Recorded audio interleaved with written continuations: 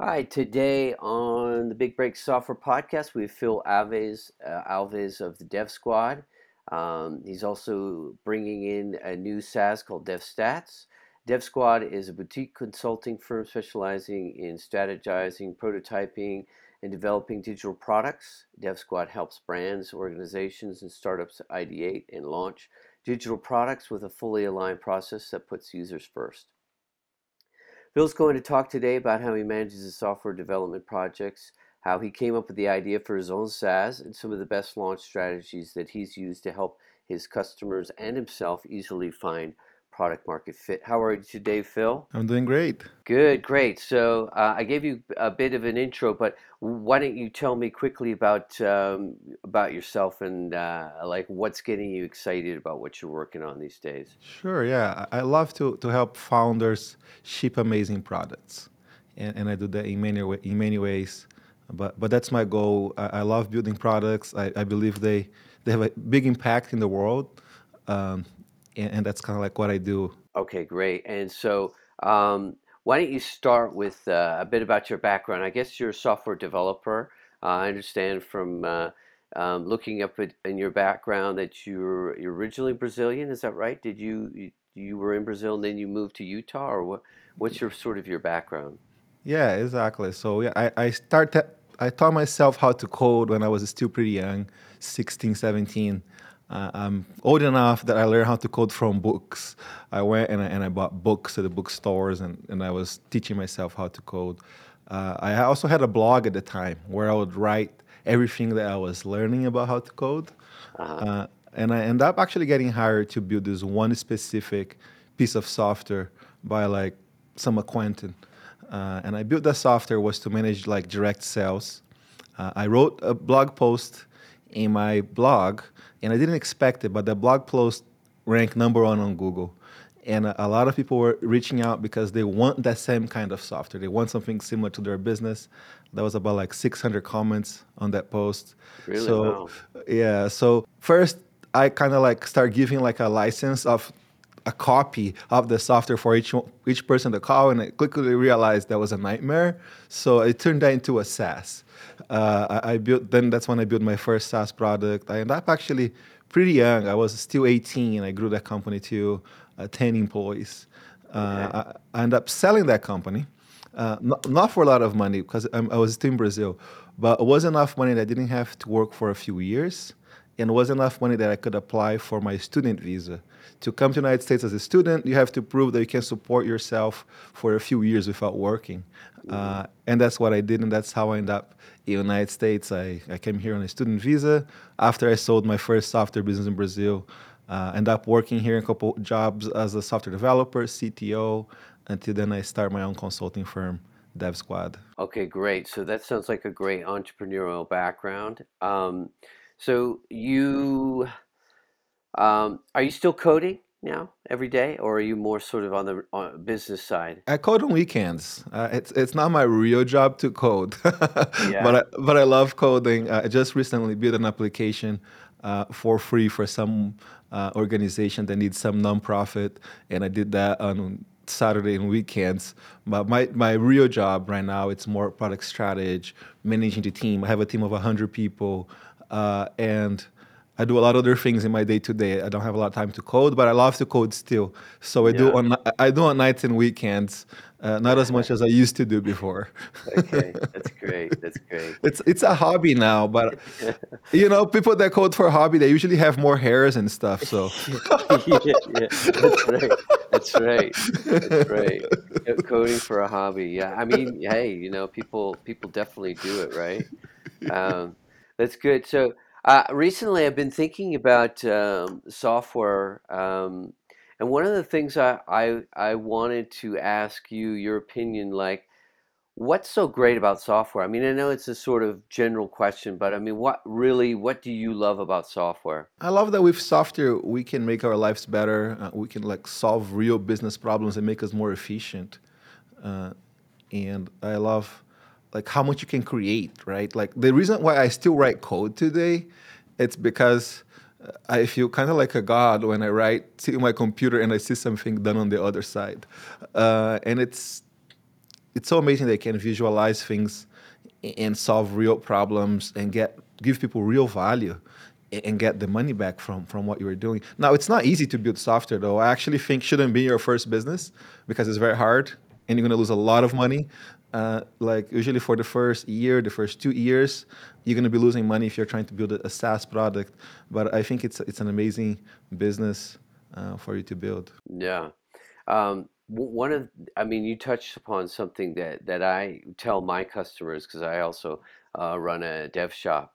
Um, One of the first questions that I ask is, why do you want to build this software? Because you know the odds are sort of stacked against you. There's so many failed software projects and stuff. So I really like to dive into my customers' reasons on why they want a software. Um, do you have some ideas on that? Do you like, what are some of the warning signs that you maybe look for when somebody comes to you and say they have a software idea?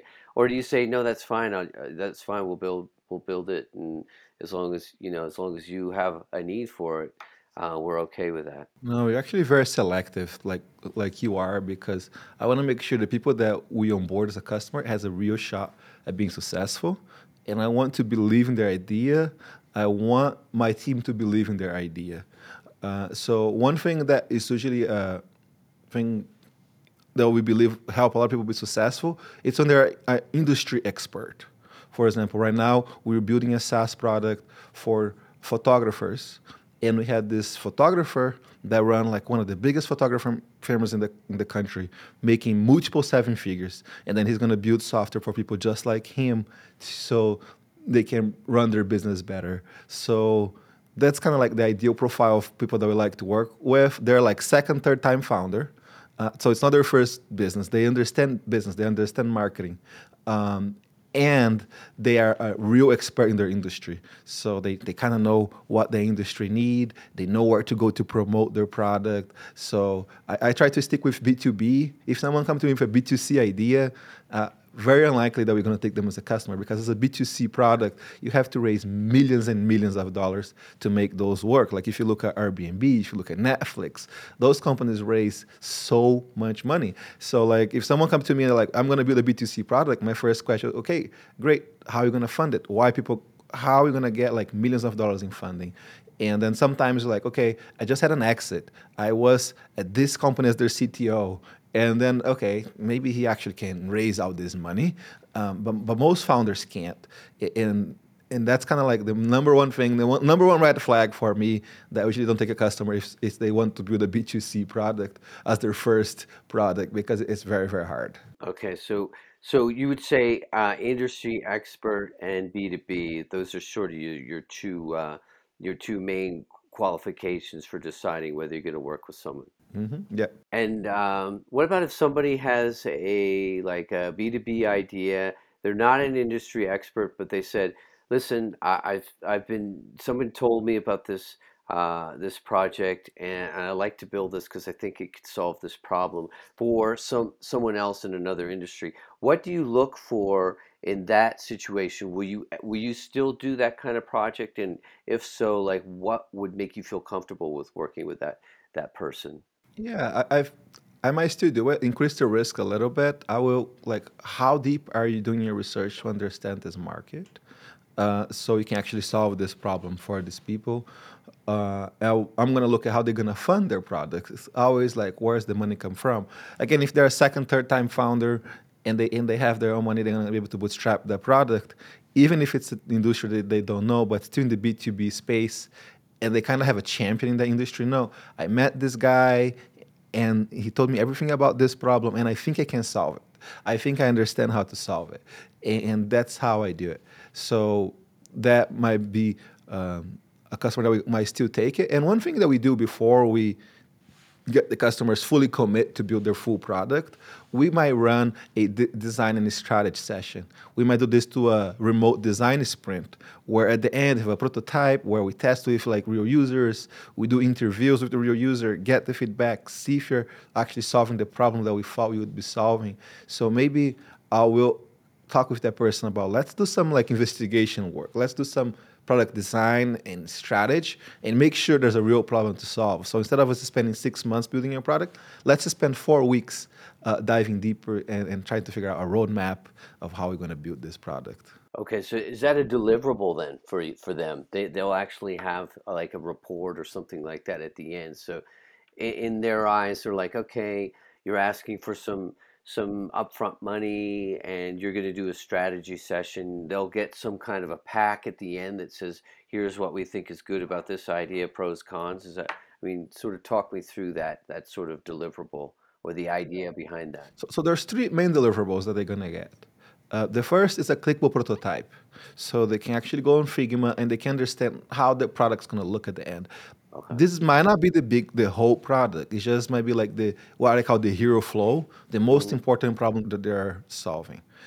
The second deliverable is a roadmap of like how long we think it's gonna take to build and how much it's gonna take. And the third uh, deliverable, it's a video where we mix together like all the best quotes of the people that we interview about their product. So we go and interview 10 people, each interview is 30 minutes. They probably won't sit to 10, 30 minutes interview. So we get like 2 minutes bites of each of those interviews, mix them together in one video, and then we give it to them so they can see like the feedback that they are getting, the most important pieces. And with those three pieces, now they can make the decision if they want to move forward or not because they know how it's going to look, they know how much it's going to cost, they know the response of the market. Now, I'm going to personally look at that too. And if I believe the response of the market and the problem is not that big, I'll tell them these are deliverables. We are not the best fit to keep working with you.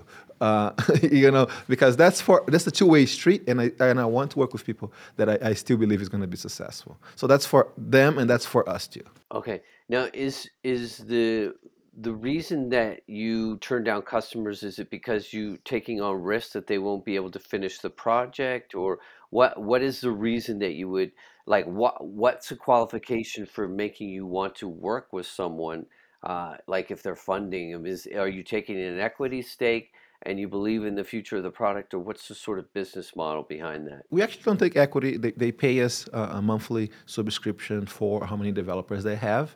But the Okay. reason we want to work with companies that we believe in is because we think we're going to do a better job. I think it's going to be better for my culture in my internal team, that we all are working a product that we believe, and then we can really kind of like be on the same team with the customer and embrace what we're going to be doing together. And we are a consulting firm. We're not a staff augmentation firm. What's the difference? The difference is like I don't hire a bunch of people every single month for all the customers that come. I have a team that have been with me for years. It's a team of about 100 people, and we can kind of be selective about the products that we're going to take on that's going to help us keep developing, that's going to help those people stay here in my company. So it's about getting the products that's going to be the best fit for us, that we have the highest chance of success, uh, because we feel good when our customer build an amazing product. Like we just had a company recently that had a big exit. The customer was very happy. He sold his company for 8 figures, and that's kind of like the kind of things that make everyone that work on the project bring their morale app up. And at the end of the day, when they fail, and there's still customers that we pick on that's not going to be amazing, uh, they might be like, oh, it's easy to blame, and you don't want to be the one that's going to be blamed. That's why we're so selective. And again, because we have limit spots, I'm not trying to grow my consulting firm super, super fast because, again, it's a consulting firm. It's about us being able to add value in the product and the strategy, not just being a body shop and give like uh, code monkeys to people. That's not what we do. Right. Okay. Okay. That makes sense. So it's mostly for sort of morale and to sort of increase the longevity of the projects. You want a long-term customer, keep those relationships. That's essentially what the reason that you would turn down projects and accept ones that look promising. Yeah. Okay. And what about like, do you care if somebody comes to you and they're just totally not technical? I mean, is that or that's fine with you because you're going to take that technical side, or do you recommend to say, well, listen, you're a solo founder. We recommend you getting like a technical co-founder to help you sort of, manage things on your side. What's your sort of recommendations on that if somebody is not technical? Yeah, we are fine. Most of our founders are not technical at all, but unfortunately, that actual demographic. It's in the space where they can't be screwed so easy, where like they so many times had a bad experience where they tried to hire someone and they got lied to. And so when we onboard that customer, what we want to do is teach them everything that we can about how they know if the developers are doing a good job. So you're going to teach them about GitHub, about code review, about how to know how things are going, how show them my own SaaS product that connects to where the developers are working and give them stats on like what things are actually happening behind the, the scenes and what things are getting done. I believe you don't have to be technical to build a product. A lot of our most successful customers are not technical, but I also believe you really increase your risks of like being lied to, hire the wrong people, having developers thinking that your product's a playground. I see that all the time where developers are just like trying to test the newest technologies, and then now they're using your product as like a place where they learn, Hmm. and it's cool, and it's supposed to be like let's build this product and let's take them to market. So there's like so much risks for that kind of founder profile, but we love working with them. We love the risking for them, and we love teaching them. So in the future, when they bring their own in-house developers, they know how to work with developers. And even if they're not technical, after a few months working with us, they're going to start to get more technical. They're going to start to learn what they need to learn to lead a tech company. Hmm. Because even if you don't write code, I believe you have to have a understanding of how things work, and we Hmm. walk them to that process. Okay, so let's go down through some of those things because this could be interesting for some of our listeners that may be thinking about jumping into SaaS. I presume everyone knows what GitHub is. It's your repository, but how is that going to help them? Like, what are the things that they should? You're not teaching them how to go in and look at code, obviously, but or are you? I'm teaching them how to look at are they following the best process. First, Okay, like you're supposed to be seeing commits every day. You're supposed to okay, see code review being done. So I explain to okay. them this is a pull request. When a developer is doing their work, if they're working well, they're gonna prepare a pull request. The pull request is gonna say everything about what they accomplish in the task. It should be like shouldn't be too big, like 500 lines of code around the smaller the best. So there can be actual code review and you're not building tech debt. Now, they don't need to do the code review. They just need to know it's happening. I might recommend if they're even if companies working with us or not working with us, they're third parties company that specialize only in code review. And for a founder that's building a product by themselves, I think that's amazing thing to do. So it's about the transparency and understanding what's going on in that flow, understand the code's being written and the code is being well written. I teach them about test driven, what's test driven development, what that should be happening, and like some basic logic things. I might talk to them. Like, this is how a database work. This is how we Hmm. store stuff in the database. This is the Okay, flow of when a developer start to do something. So yeah. I start to really teach them the mechanics of how things work. So they can talk about their software. They can understand what's possible, Okay. and they can get better at what they do. In terms of code review, do you have recommendations on how you do code review for them? If they're non-technical, there may be a bit of a, is there a conflict of interest having the same company do the code review, or do you recommend that you get external code reviews done? I mean, what's your guidelines on code reviews? It could be a conflict of interest. And some of our biggest customers, we work with public companies. Hmm. We work with ADP, work with Box. They have a third party come and do code review on what we were doing. And our smaller customers, they might not do that because they trust us and they don't want to spend extra money. Hmm. But I do believe it's smart to at least once a month come in a company see how code review is being done. We don't have to always have them look forever, but just like, okay, can you go back and look at my pull request? Look at what the reviewers did. Did the review make sense? There's actual code review being done. What Hmm. are the things that are being pointed out? And like just give them peace of mind that the team is actually doing code review. And also, I have to teach them that developers are imperfect, right? This is normal. This is part of the process. The code is Hmm. gonna come. We're gonna have to improve stuff. They're gonna go back. Software is a living thing, and that's another thing that I like to talk about with my customers. Okay. In terms of some of the for you the must-have tools that you use for developing a SaaS, let's stick to a SaaS because that's mostly what we're talking about here. Are there some like must-have tools or sort of processes that you feel like are essential? Yeah, usually I believe it's good to have Scrum running on Jira or you do 2 weeks of sprints. Okay. I like to have a discovery sprint going where we're thinking about the feature and you're designing what we're going to build next. And for Okay. that, I like to use Figma. And Okay. then a code repository could be GitHub, Bitbucket, GitLab, one of Hmm. those. And Yeah. then I actually build my own SaaS, which connect to all those tools and give you data. For example, we are planning to do the sprints, but we're only getting 80% done every time. We're never hit the 100%. We're adding things late to the sprint. There's things that are being carried over for like more than 2 sprints. Like we keep adding and never gets done. What's going on? Do we have a issue prioritizing? So on the top of all the normal tools, my own SaaS connects there and give them a big picture of what we're doing. Like what kind of are we spending our time in doing bugs, enhancements, or new features? Are we overloading our developers? Are they working too many times at once? And those are questions that my own software answer to our customers. Okay. So, let's see. You brought up your own software. This is DevStats. Is that what it's called?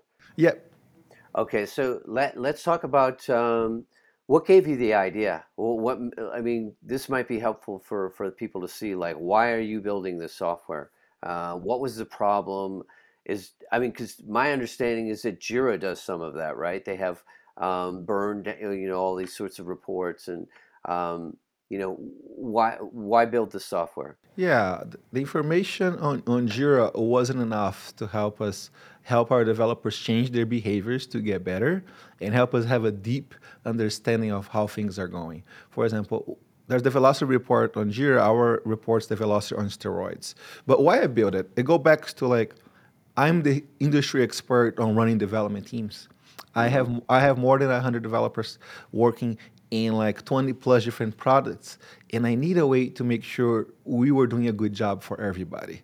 I need a way to help my developers keep improving and keep getting better. I need to know, for example, if I have 4 developers on a product and I add a fifth developer, did it Hmm. get faster? How much faster? We know it's not going to get 25% faster because there's the time of onboarding the developer and how long, Hmm. what's the impact. So those are all things that I need to know, and I use other tools in the market that try to solve the problem.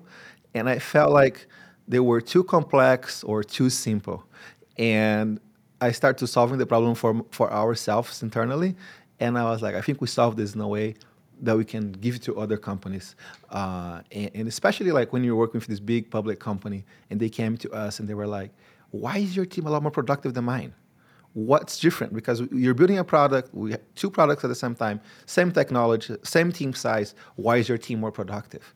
And it was about like our processes, our flows, and the Okay. things that we have kind of like our own hack together uh, scripts that were giving us the reports in different ways that were helping us change our behavior. So I figure I'm a real expert in helping development teams become high performing, and I'm going Hmm. to build a tool to do just that. And that's how I come up with the idea. Okay, so when somebody says to you, like, "Why is your team more productive?" How are they coming to that basis? Are they seeing that by the results that you're producing more, or are they looking at some report that says that your team, committed 1,500 lines of code and their team only did 900? I mean, how are they coming up with the fact that you are more productive? No, no, they're looking to finish work. They're seeing that we're doing more. There's more work that's finished. There's more things that actually are adding value to the customer. Those then we try to break that down. We break it down in cycle time, throughput, other metrics of how the team is working, code review quality, and all those other metrics to see how we actually can deliver more output for our customers. But it doesn't matter just a number like, oh, there's more commits or more lines of code. Those are actually bad metrics.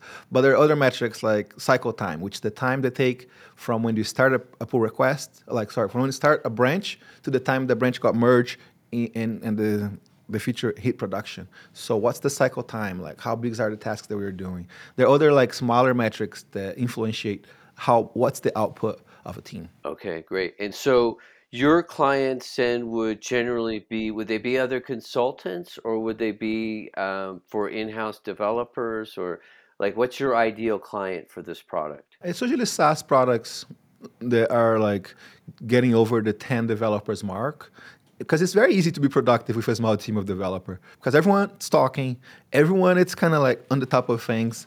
But as we get like six, seven, eight, things start to get hard. And so development teams of like 10 developers or more, it's the ideal customer for us. Like the people that are hiring us as SaaS founders and VP of engineering, those are the people that are buying our product, which is kind of like the same people that actually hire my consulting firm. But instead of helping them building for them, I help them with my own product too. Okay, okay, that makes sense. So I said, but you're talking about 10 people on the same project, right? Could not like 30 people that are spread out over maybe three or four projects. That wouldn't help. No, that helps too. That helps a lot. Oh, it does. Okay. So you Yes. can see just by examining which developers are sort of being productive and which are not, or how is it productive? Break it down for like, let's say someone has they have 35 developers, but they're working on a bunch of projects. How does that, how can you differentiate the productivity between the teams on that? You can still look at data like cycle time. We can still look at it like flow. How is the team like following the best flow? Or one of the big mistakes that developers do, for example, it's starting a bunch of things at once, work in Hmm. progress. So maybe one developer is like running three things at once, and we work with them like do one thing at a time. And so different products is gonna definitely have different complexity. So you cannot do an apple to apple comparison. You can't be say team A cycle time is 5 days and team B is 3 days, so team A sucks. No, that's the wrong way. You have to understand the complexity. But there's also a lot of flows, a lot of things that you can do, and then the team that's performing better can help the other team. And usually in a company with like 30 plus developers, you can move people around and you can see like who are the real champions, who are the best. If like we have one team that does a lot of code review, other team that doesn't do a lot of code review, can you like change the culture or can you get that person that's good at code review and put it as one team that's not doing a lot of code review? Because code review, again, it's amazing how much that can improve the quality of the software, how much that can improve the culture because the developers start to get better and they start to like know each other and know the product. So there's a lot of things like that Hmm. that can happen. Most of our customers on the product right now have a lot of products that their teams are doing, like hundreds of developers and working different products.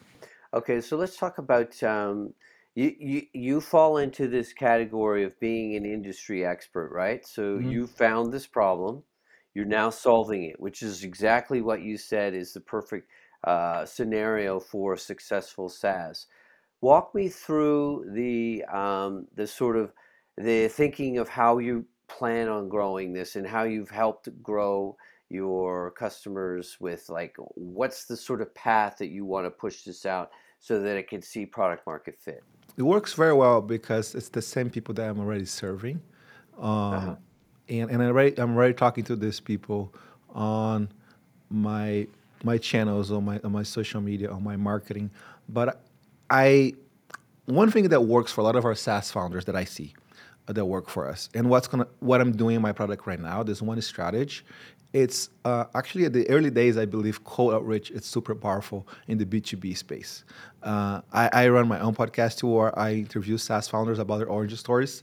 And a lot of people say that in the early days, they did cold outreach, and that's how they got their first many customers. And then from there, you add like other channels, like SEO and paid search or other things like that. But what I love about cold outreach is that you can get to test your messaging. And then Hmm. when you're doing demos, you're seeing how much your customers are loving, and then you kind of try to get to product market fit.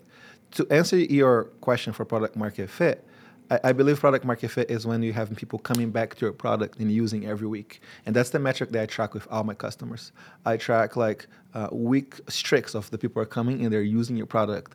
Now there's products that doesn't require people to come back every week, and they have to get more creative. But most B2B products, if people are logging in every week and they're using the product, we can see that they're loving. And one thing that I use behind the scenes is a tool called Mixpanel. Hmm. Mixpanel sends all the events back to me, and I can understand which reports people are using, what they're not using, people that are coming back. And when people stop coming back in the early days, you can, or even later on, you can always interview users about like what they like and what they don't like about your product. Sorry, that's a long answer, but I hope that makes sense. No, it does, and I'm a big believer in mixed panel as well. We install it in all of our SaaSes as well. What are some of the most important stats you look for in mixed panel? So new logins, what, and recurring use, or what are the like your go-to stats you need from mixed panel? I want to look at most used features, um, like what features are people using. So like tracking the engagement, how much are they coming back. I usually try to find to what's the path that's kind of like represent activation. For example, my own product, if users are creating alerts about when numbers change, it's a huge indication that they're really engaged with the product. So most of my metrics, especially when we are like tracking product market fit, is about understanding user engagement. Like what can Hmm. I do to understand the engagement of the user with this platform, and where are they dropping, what filters are they using, what they're not using. Those are kind of like the things that I look at on Mixpanel. Okay, and how far along are you with your project now? Is it fully developed now, or where are you at with it? Yeah, we're getting ready to do the final. We're gonna start charge. So what the Mm-hmm. way that we did cohorts of beta Mm-hmm. testing, and I run 3 cohorts last year where Mm-hmm. we brought different people and they were all part of those cohorts and they gave us a lot of like feedback. So I feel like the product's in a very good position now, and on Q2 we're gonna start to, and we already have a couple of our customers paying like the beta customers, but we're going to start, instead of accepting beta customers, we're bringing the customers that will be paying full price for the product. So that's kind of like where we are. We did took about a year in that beta where I was very like selective with who come in, who didn't come in, and we were like watching a mixed panel very quickly, what people are doing, what people are not doing, and try to improve the product for the whole year. I think I saw a post from you saying good reasons on not to speak with your customers. But here you're talking about actually wanting to get feedback from your customers. Can you further iterate on that? Sure. I think the problem it is sometimes when people talk to their customers, they expect their customers to make the decision for them. Uh, and they go back to like the very famous Ford quote. If I ask people what they want, they would say faster horses. They wouldn't Yeah. say that they want a car. I think your job as a founder is to call the shots. Hmm. So when you're talking to customers, you're not asking for solutions.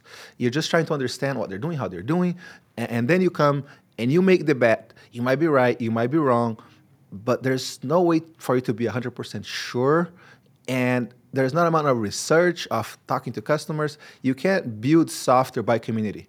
Software has to be built on you calling the hard shots. And that's, I feel like people get confused uh, on like when they're talking to the customers and trying to think, hey, now I need to do everything that everyone is saying. And one book that I love on the topic is called Mom Test. It talks about how you can actually speak with customers, but don't listen to customers. you know, Right, right. you just are there kind of like investigating and analyzing and getting insights. Yeah, that's a great book. I read that actually a little while ago. I like the mom test.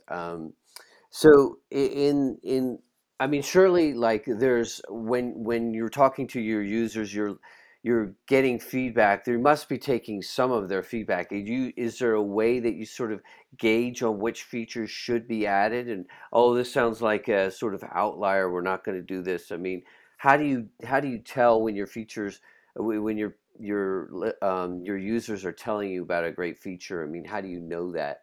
Is it like a number of how many people are asking for it, or what do you use to gauge that? Yeah, I think you start hearing the same thing over and over again. It's something they want to investigate, but also comes from being the industry expert and trying to make those decisions to like what I'm gonna bet on. But if you start hearing over and over again the same problem, and again, we want to hear the problem, not the solution. Even if they tell me I want to feature X, I'm gonna backtrack and be like, what problem are you trying to solve? Why do you want to feature X? And then I might do it with other people and come up with my own solution to solve their problem because I'm not interested in their future request. Yeah, I'm yeah, interested in what problem we have to solve. And I do the yeah. same with my customers. I teach my customers to do the same. Another book that I love, it's called The Building Trap, where we just keep build. And that's also a mistake that many SaaS founders do. Sorry, it's called the building trap. Yes. Okay.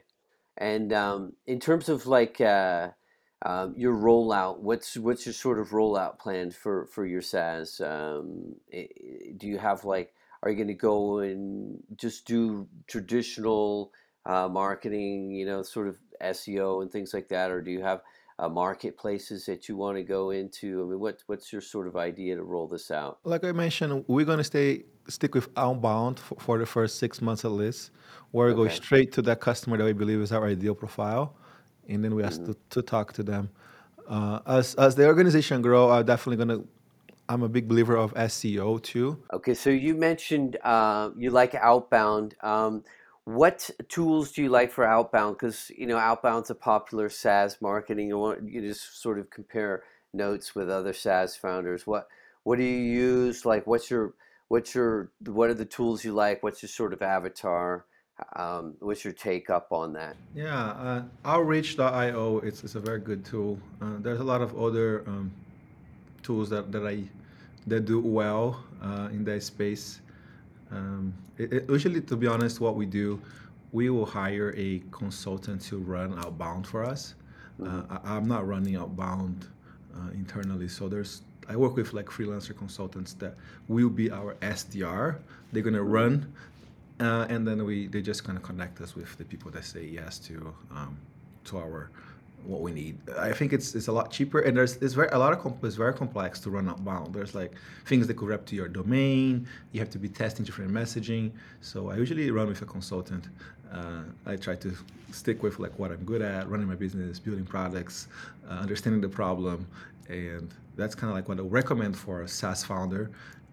I think you can get a good consultant for like 2 to 5,000 a month, and it's just better than trying to run yourself. That's how I do it. So 2,500 to 5,000 per month. And how many leads do you expect for that? It depends on the product and everything, but I'll expect a few meetings every week. Mhm. Um, like probably um, 20 meetings a month.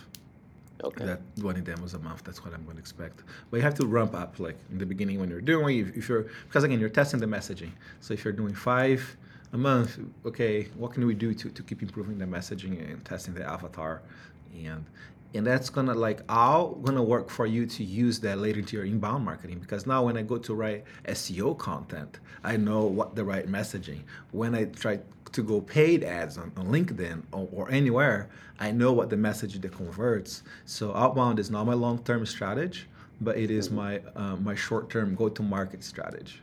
Okay. That makes sense. Okay. That's good. For example, on my consulting firm now, we do zero outbound because we have like a blog with a lot of posts that come. So we are very strong on SEO for our main keywords. We have a big budget on Google Ads where we're going after our own keywords. But like my consulting firm is very profitable and I can't afford to invest all the money in marketing. When you're not profitable yet, we have to try to do like that very cheap. And I think outbound is that cheap channel that's very powerful. Yeah. So the plan for you is to use cash flow from the agency to fund the SaaS. Is that right? Is that how you're funding it? That's how I'm doing it. Okay. I like that approach a lot more, especially now as we are seeing like what's going on in tech and like all the layoffs. And I feel like those layoffs are most unnecessary. It's because companies have something with their investors and they have to return a certain kind of investment. Like we see public companies like Facebook, they went and they fire a bunch of people and then the next month now they're buying stock back. So like they literally need to save that money. It's just the actions are about the market, and I prefer to have full control and my actions to be about long-term thinking, not about like this quarter. And so that's why I like the bootstrap route, and I like not being reliant on investors to tell me what to do and what not to do. Right, right. So your plan is to bootstrap. Is that like, do you have a goal to get us to a certain point at which time you'll take on investment, or is it going to be bootstrap? I'm not gonna take one investor ever. It's always gonna be bootstrapped. That's what my plan is for now. Okay, okay. You know, and I think we are the only software in this space that's bootstrapped, and I think that's gonna be a really unfair advantage because a lot of companies gonna be kind of like going out around their tail. I see firsthand when companies raise a bunch of money, they go and they waste a bunch of the money hiring a lot of people they don't have to hire, overcomplicate things they don't have to overcomplicate. And so we are the only company in this space that's bootstrapped, and I believe that's an unfair advantage. And is the idea to keep the agency going as well? The agency and the SaaS. I mean, Yeah. obviously, and things could change in 5, 10 years, but the idea is to sort of grow them together. Yeah, the agency is pretty big now. It's like about 100 people. I have a CTO, I have a VP of product. So it doesn't require so much of my time, the fulfillment in the day to day. So that is definitely the goal to keep the agents going and keep growing. And I think it's going to take years for my SaaS to catch up the agent's revenue because it's really it's a decent size agents. Okay, that's great. Uh, Phil, I want to thank you so much for your time. I want to make sure we get you off to your next appointment, but where can people find out more about you and more about the SaaS that you're building? Best way is to sign up for my newsletter at philalves.com, PHILALVES.com. That's my newsletter. I talk about my SaaS, my insights, and everything about my journey as an entrepreneur on that newsletter. Okay, great. So we'll make sure we have that in the show notes. Thanks so much for your time, and we look forward to keeping in touch and wish you success in both the agency and the SaaS. Thank you very much. It was great to be here. Yeah, likewise.